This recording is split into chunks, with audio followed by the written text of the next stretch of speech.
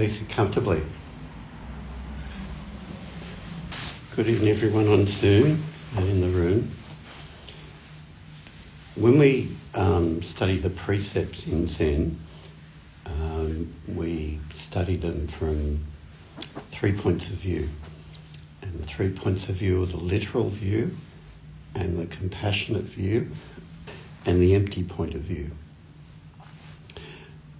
The literal point of view is to do with simple common sense, right and wrong. You know, if we live in a society, we have rules to create social harmony. If you break the rule by stealing or lying or whatever, it's literally wrong to do it. And if we and to do the right thing and not lie and steal and so on, from that point of view, is in a sense a social contract, and you'll get punished if you break the law. But a deeper motivation is the compassionate point of view, is that we don't do harm in the world, or we try to minimise harm in the world because of a deep sense of empathy towards others, you know, and we identify with others, and we wouldn't want to, out of empathy, we just simply wouldn't want to cause harm or suffering to others, so we do our best not to do it for that reason. And those two are much easier to understand. But the empty point of view is to realise emptiness means the suchness of life as it is. Life as it is, just suchness, before we bring any kind of concepts to it about good or bad or right or wrong, better or worse, whatever. And it resonates with what Shakespeare says in Hamlet. Nothing is good or bad, but thinking makes it so. It's that perspective. But when you put the three together in an example, when I was in my early 20s, I was a taxi driver earning money while I was going to university. And once on a Saturday night, a rainy Saturday night, I was driving down towards the Spit Bridge, and a drunk driver ran into me in a collision. We had a head-on collision, and I wasn't seriously hurt, but I was knocked unconscious, and my passengers were knocked unconscious, and we all suffered concussion. We're very lucky, actually, that we didn't die in it. So if you look at that incident from those 3 points of view, the literal point of view, you shouldn't have been drinking and driving because it's against the law, and it's against the law because it's dangerous to do so.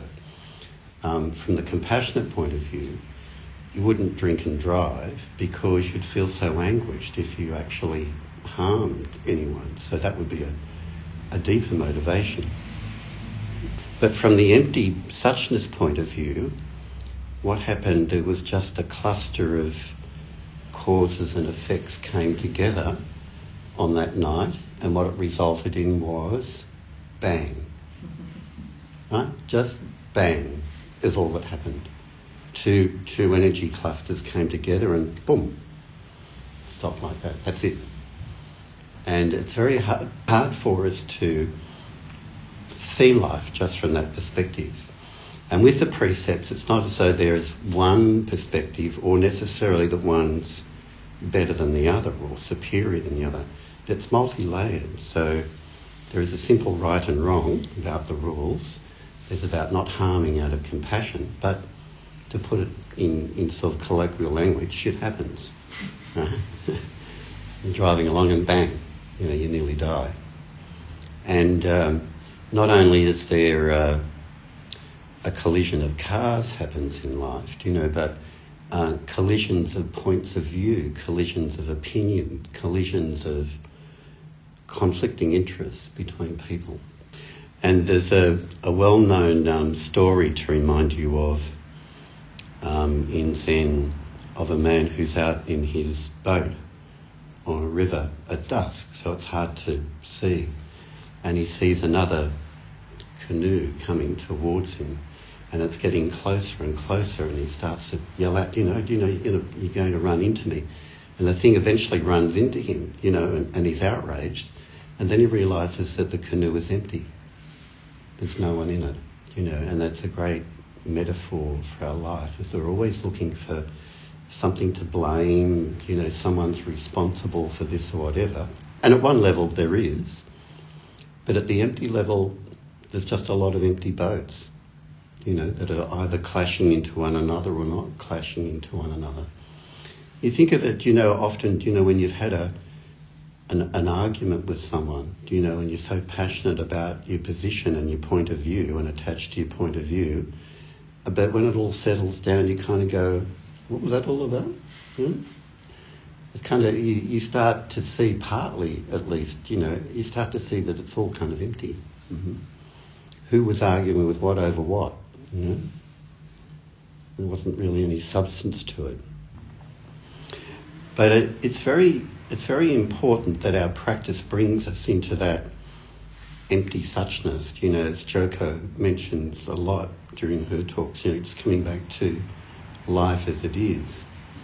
Because when we come to that point of view, it brings with us a deep sense of peace and equanimity, because suffering in our life, is an accumulation of collisions of all kinds, and collisions mean things not going our way. It wasn't expected that would happen, and yet we take it personally when it does.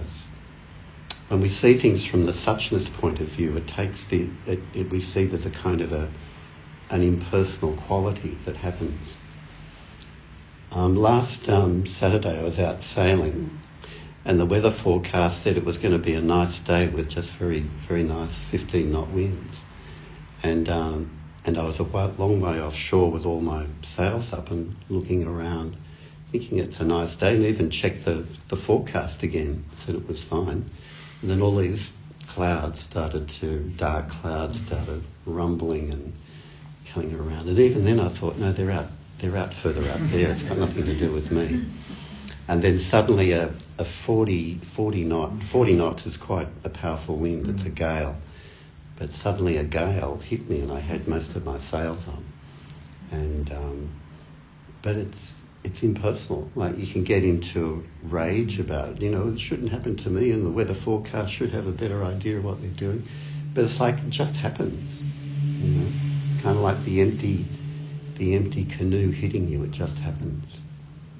But our challenge is to see that deeper layer of life in what occurs. Because without it, we hold on to grievances and resentments and regrets, and we make a story out of what actually occurs, and it creates a lot of suffering. And it can also create a lot of confusion and self-doubt. There was a person I saw today who constantly, every time this person sees me, she's in a great sense of confusion about what to do with her relationship, and doesn't trust her own judgment and so on. And you can see that when we get caught up in confusion and doubt, it's all to do with thinking. It's like the more we think about it, and the more we struggle with it, and the more we try to find an answer to it, that's some kind of definite answer, the more we stir up and tangle ourselves in the problem, and it gets us nowhere, and the way through that, is when there's so much confusion and self-doubt. It's like we've got to empty the mind, we've got to clear the mind, and yes, we have to make decisions, but we make decisions best with the body, not with the mind. If you go back to that Stephen Levine essay that we read about opening to the body, you open to the body, the body will inform you more than what you're thinking, mind will. But wherever there's self-doubt, wherever there is a lot of confusion, you can see for sure there's a lot of thinking behind it. And you keep thinking more and more because you think if you just try harder, you'll find a solution. But you tie yourself up in knots more. And so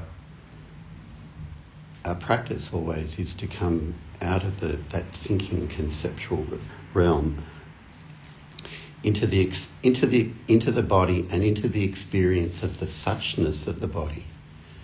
Right? Just allowing the body to experience whatever experience is coming and going.